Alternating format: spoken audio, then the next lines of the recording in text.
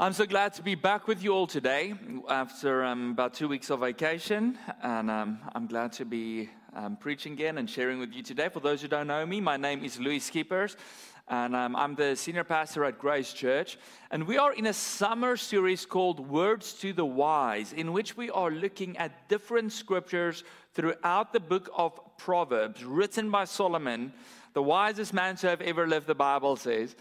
And the book of Proverbs is full of really deep spiritual insights. And we've talked about a lot of them already over the last couple of weeks.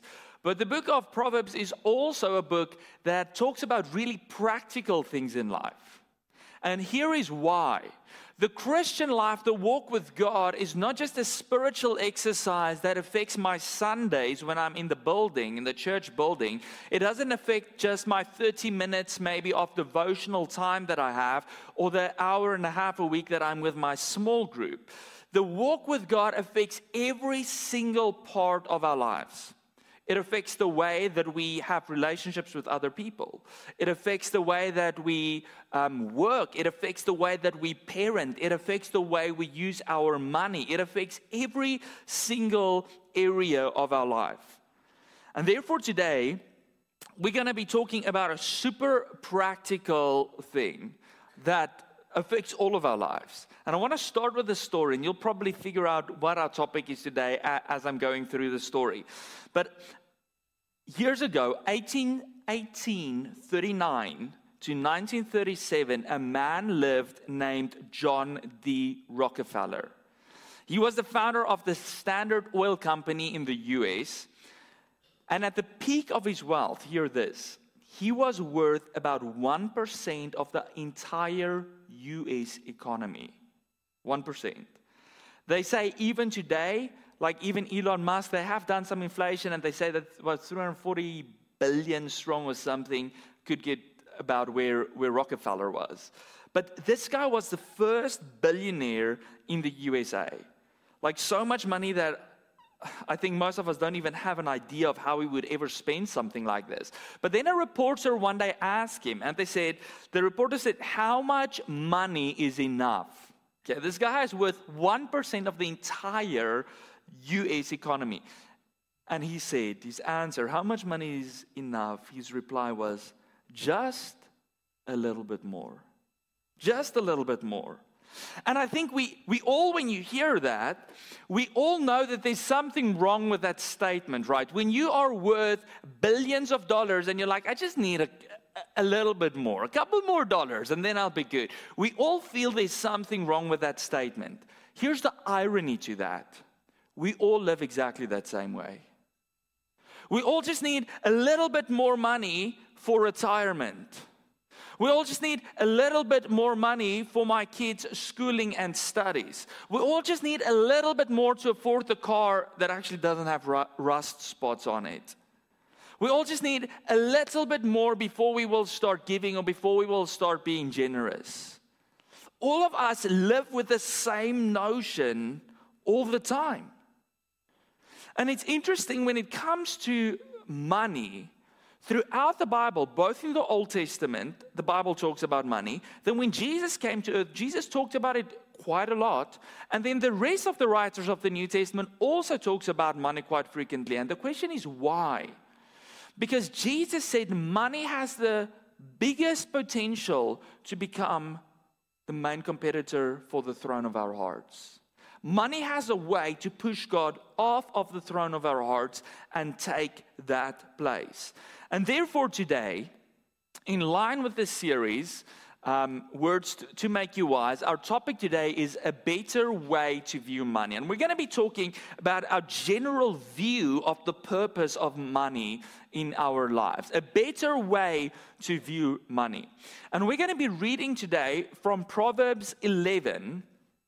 And in Proverbs 11, the whole chapter is basically this comparison of wise people and foolish people and how they how they look at life, what they do with their lives. There's wise people, Solomon says, that do it a certain way. And then there's foolish people, or often also called evil people, that do it a different way. And constantly he's comparing the two.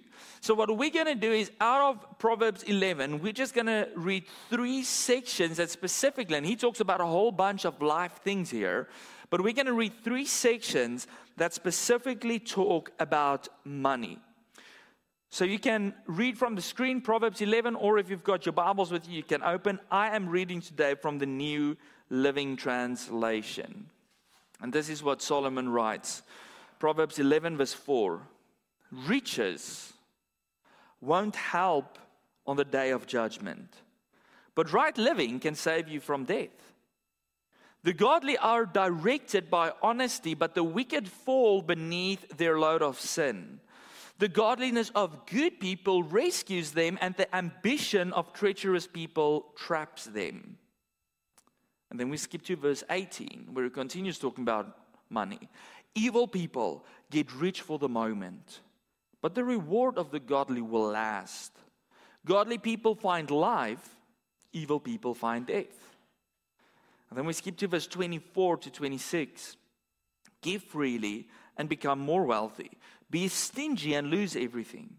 The generous will prosper. Those who refreshes others will themselves be refreshed. People curse those who hoard their grain, but they bless the one who sells in time of need. That's all we're going to read today.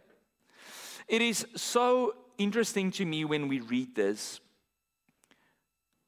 to take it from who it comes. Solomon wasn't a guy who was figuring out like if he's wealthy or not wealthy. He wasn't like us. Like none of us probably in this room believe that we are wealthy, right? But compared to the world standard, we are in the top couple of percentages. And Solomon didn't try to figure that out. He knew he was wealthy. Because Solomon, God asked him, Solomon, ask me anything in the world and I will give it to you. And Solomon didn't ask for wealth. Solomon didn't ask for power. Solomon didn't ask for peace. He asked for wisdom. He said, God, give me wisdom to rule your people well. And God said he was so wise already in that request that God gave him everything else as well. So King David, his father, was the one who united Israel, who drove all of the other nations away, was in constant war and expanded this kingdom of Israel. So by the time that King Solomon took over, it was a time of peace. And we read in the Bible that he became really wealthy and that the nation truly prospered. So what he has to say about money comes from someone who has a view of money, who says, I've achieved a lot, and looking back at my life, when I have to give advice to my children, advice that will make them wise, here is what I would say. And I want to look at these 3 sections. Each one, I believe, has a very specific truth attached to it. So these 3 simple points today. And the first part, we read from verse 4 to 6. Where basically what Solomon is trying to teach his children and those who read this book is that money has very limited power. Because hear what he says in verse 4 to 6. He says, riches don't help you when you're on your deathbed. He says, honest people or the wise people are directed by honesty, and the evil people fall under the load of the sin. Godliness leads to people being rescued. Ambition leads to people being trapped. Now, when you read this, or when you read other passages in the Bible that talks about money, there's often a competition in the church. Some people who believe that God just wants us to have a lot of money, and some people that believe you need to have nothing. The question is, when we read this, does God have something against money or not? And the answer is quite simply no. Money is just a way to trade stuff, to put food on the table, to take one thing and get another thing for it. God does not have a problem with money, but God does have a problem when we put all of our trust in money. It's ironic that on the US bill it says trust in God, right? But it's on a bill. But we all do it. We all put our trust in money. Think about it for a moment. You might be like, Louis, I'm not like that. I'm not super materialistic. Don't we rely on money to take care of us once we retire. That's why we save very heavily into pension funds, right? Do we not rely on money to take care of us when we're sick? Our money affords us certain medical care. And I know in Canada, we are kind of more limited when you're sick to whatever the government offers us. It's not like the US or South Africa where if you have more money, you can buy better health care, right? But even a lot of Canadians will cross a border to buy better health care because we trust in money to take care of us in our sickness. We trust in money to provide security to our lives. And here's the reality about money. Money does have value, and money does have power attached to it. But what Solomon is saying is it has limited power. It runs out quickly. I have never in my life seen a U-Haul truck at a gravesite. You cannot take your money, you cannot take your stuff with you.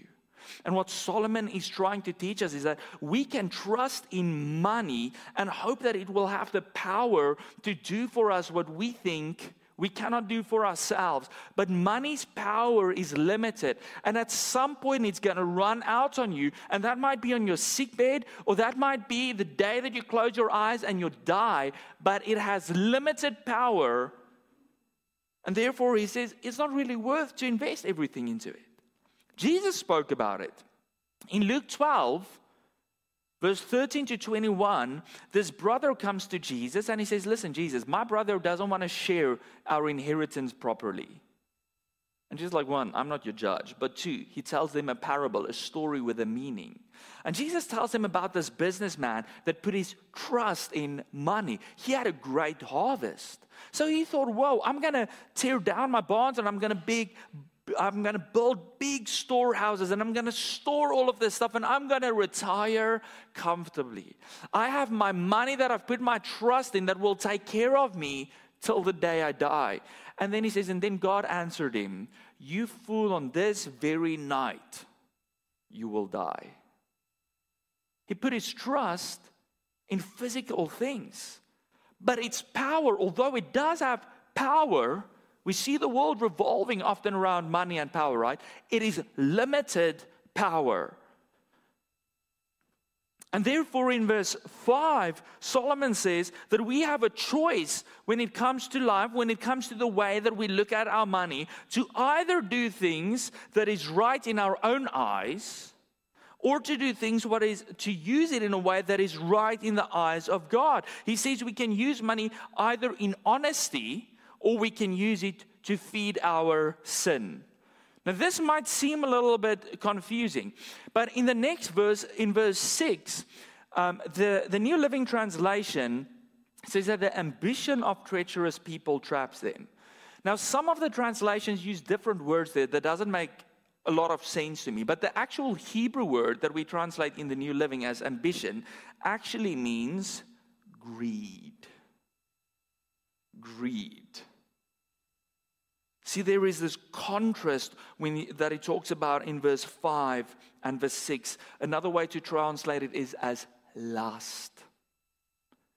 And he says we can lust for power and we can lust for whatever we have, and then we can use money to feed that sin, that lust to be in control of our lives, that lust, that need to make sure that I have security in life. And he says we can use money to feed that sin, the sin of pride, the sin of greed, whatever it might be. But he says it leads down a path. And what is the path?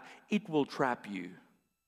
It will take you captive and it will keep you in a place where you worship something, where you trust in something that doesn't have the ability to do what you think it can do for you.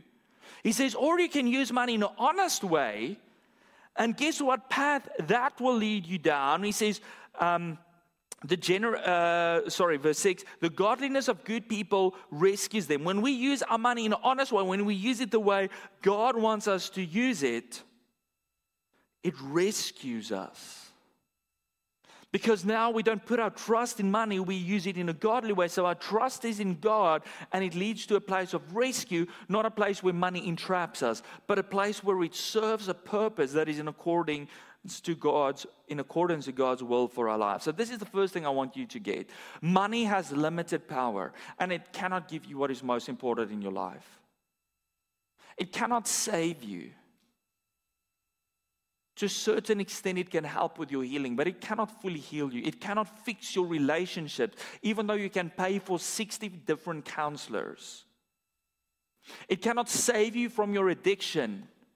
The power that money has is limited, and it cannot give you what is most important in your life. Only God can. But then he continues in verse 18 to 19, and he basically, it's very similar, but he switches gears a little bit. Not only does money have limited power, but he talks about the temporary nature of money. And he says, evil people get rich for a moment, but godliness gives rewards that last.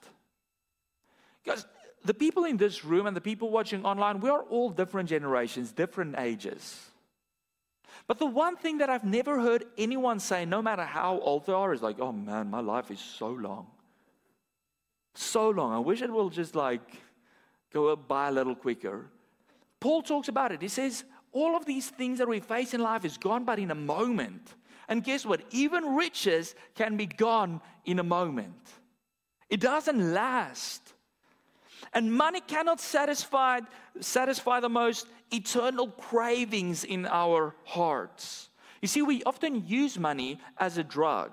And what is the problem with the drug? A drug gives us a temporary high, right? Where I forget about my problems, where I forget about the things that bother me, where for a moment I feel happy about something. And that is the problem with money, is that we use it as a drug for a temporary high. It's interesting that you all know during COVID how online shopping skyrocketed, right? All the tech companies have employed thousands and thousands of people that they now all had to fire. But it wasn't just because you were locked in your house that you had to do online shopping. There's been so much research done that during times of uncertainty, people use online shopping as a coping mechanism. Back in the day, you did window shopping. You walked through a mall and you looked at the stuff in the window that you couldn't afford. Now there's ways to get stuff that you can't afford. We use it as a drug. This is what they say. When we buy stuff online, it releases dopamines in our brain, so we feel good. And they say the high leads to compulsive shopping. I don't even need stuff. I keep buying stuff that I don't need. It leads to compulsive shopping. And hear this, as a coping mechanism to hide emotions like stress, anxiety, and low self-esteem. And then not being able to control your shopping leads to feelings of shame and guilt. It is a spiral that leads deeper and deeper. And therefore, in Proverbs 15, Solomon, this wealthy guy, writes this. He says, better to have little with fear of the Lord than to have great treasure and inner turmoil. It's so interesting to me that the wealthiest people in the world are not the happiest people. Your inner turmoil, the deepest desires of your heart to find happiness, to find love, to know your Creator, that can never be solved by money, because money's power is not only limited, but it's temporary. Therefore, Solomon says, don't trust in that. And again, he uses these contrasting outcomes in verse 19, where he says, godly people who trust in God first instead of in money, what happens? They find life. But evil people, the people that he said gets rich only for a moment, what do they find? He says they find death. That's what Jesus said as well in Matthew 16, verse 19 to 20. You probably know this if you grew up in church, where Jesus said, don't store up treasures on earth where moth and vermin and thieves destroy it, but store up treasure in heaven. So don't give your life, don't give everything you have to stuff that is temporary. What Jesus was saying, what Solomon is trying to teach his children is, give your life to something that has no end, to something that is eternal. Money is temporary. Material things are temporary. They're here today, they're gone tomorrow. So place your focus on what never runs out. Place your focus on God and not on money. Because money can be a god. Money can be a drug for a temporary high. But he says that leads down a bad and hard path, and you will be trapped. So don't invest your life into that. Take it for what it is. Take it for the blessing that God is supplying you with. But at the end of the day, put your focus on what never runs out, and that is the grace, and that is the love of a God that has bigger plans for you than money can ever have for you. Money has no plan for you. Nothing. It's just a way to trade. So, if money has limited power and it's only temporary, the question is, why does God still bless us with money? And I think there's two simple answers. One is he blesses us with money so that we have food on our table. When Jesus taught his disciples to pray, one of the main lines in that prayer was what? Give us today our daily bread. It's only the wealthiest people in the world who would say money doesn't matter. A poor person would tell you it matters well. It matters a lot when they don't have food on the table. So God supplies in our needs. He gives us money so that we can put bread on the table, right? But most of us, we have way more than what we need to put bread on the table. So why then does God bless us beyond that? And I believe God blesses us, the Bible says, so that we can be a blessing. Money has a blessing potential, and that is what verse 24 to 26 talks about. Hear how it's what Solomon says in those couple of verses. Give freely and receive more. I was like, that doesn't make sense, right? When you give away, you don't receive. He says, generous people will prosper and be refreshed, and they will be blessed. There's this old song, an old saying that was then made into a song. You get what you give. Okay, 5 people got that.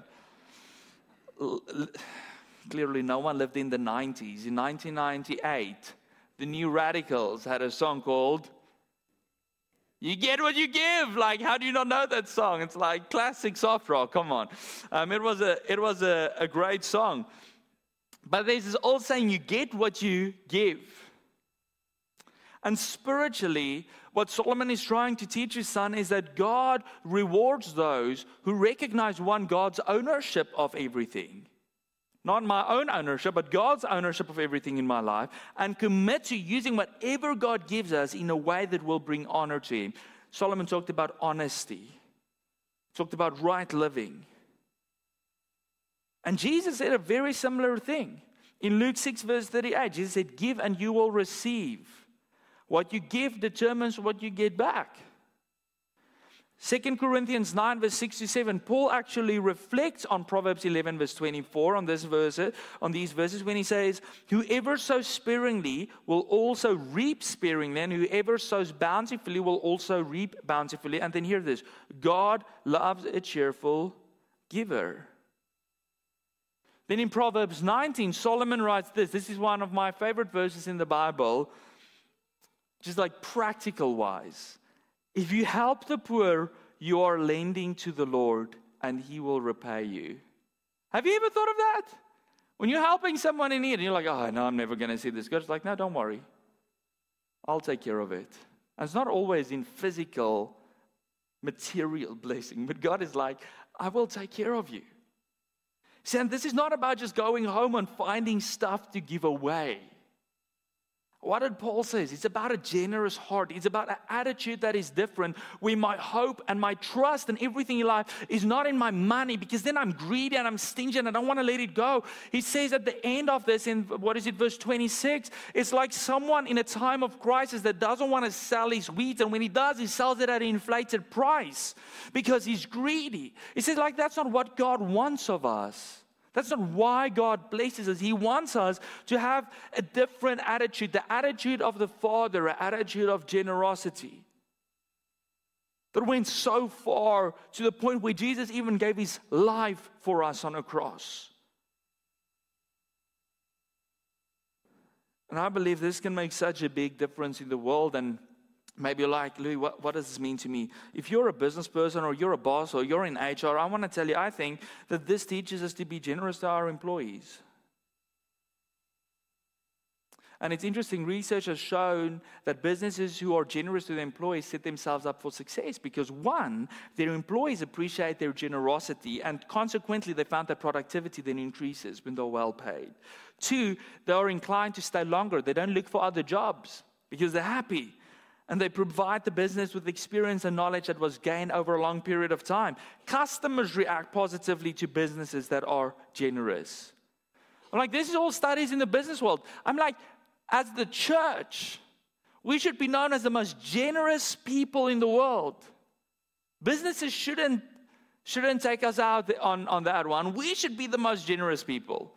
That's why I'm like, we might not have a cappuccino machine here, but coffee will always be free here. We're never selling it. And I'm fine with churches who want to do that. But I want to be known for our generosity. That's why our summer break camp cost almost nothing. Why our tickets at a fun fair is like 50 cents or something. Because we want to be known as people who are generous, not people who are in this life to profit from it, not people who are greedy. And I think all of us can learn how to give more generously to God's work, who can give more generously to those in need.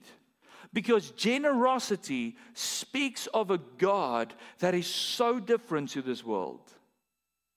So different.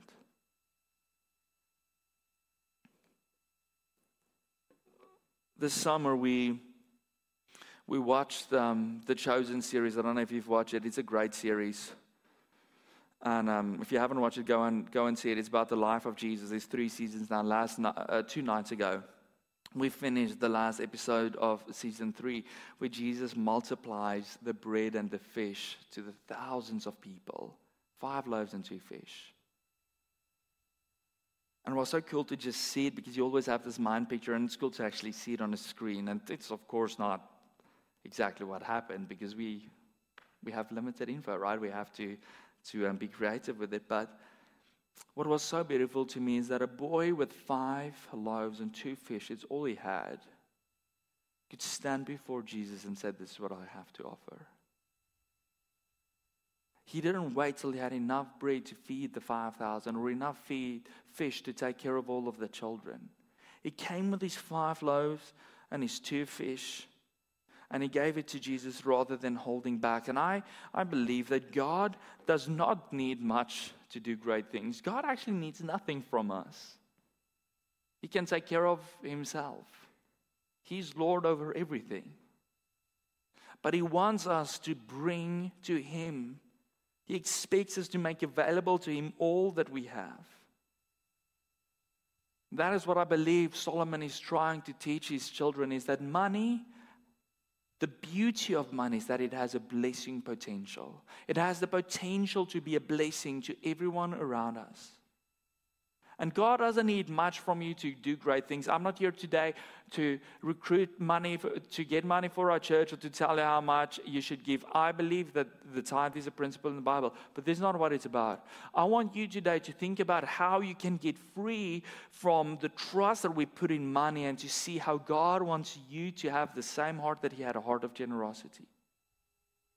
And he doesn't need much to do great things, but he expects you to make available what you do have. And when we can give to him what we do have, it sets us free from the trust that we have in money, the power that we believe it has. It sets us free from the trust that we have, that we believe money will take care of our deepest heart's desire. When we give, it cures our greed. It cures those ambition, that lust for more. And it helps us to live a life that looks more like Jesus than a life that looks like the world. I want to close with Proverbs 23, 2 verses. It's not on the screen. I want you to just listen for a moment. I don't know where you are in your walk of life, how you're thinking about the next promotion, or about the salary you want, or whatever it might be. But I want to read from Proverbs 23, verse 4. Just take this in. Solomon says, "Don't wear yourself out trying to get rich. Be wise enough to know when to quit. Because in the blink of an eye, wealth disappears, for it sprouts wings and fly away like an eagle. Don't wear yourself out on something that's temporary. I want to give my life to something that means more, something that's eternal. The only eternal one in this world is our God. Let's pray.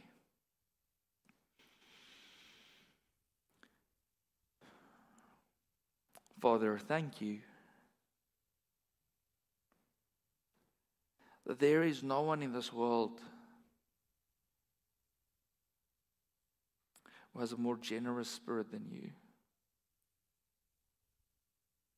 I can't even imagine what it took when you decided to send your Son, Jesus, to die on a cross in our place for our sin, for our brokenness, so that we could receive healing, so that we could receive rescue, so that we could receive freedom. God, you're so good to us. I want to thank you today for every blessing, the blessing of Jesus, but also the physical blessings we experience every day in life, the paycheck we receive, the food on our tables, the cars we get to drive, the houses we can live in. I want to thank you, God, that you supply above and beyond what we need. I pray, God, that we would not put our trust in something that's actually powerless, that we would not put our trust in something that's temporary, but our trust would always be fully in Jesus, the creator and the sustainer of all things. I pray, God, that our hearts would be more like you every day.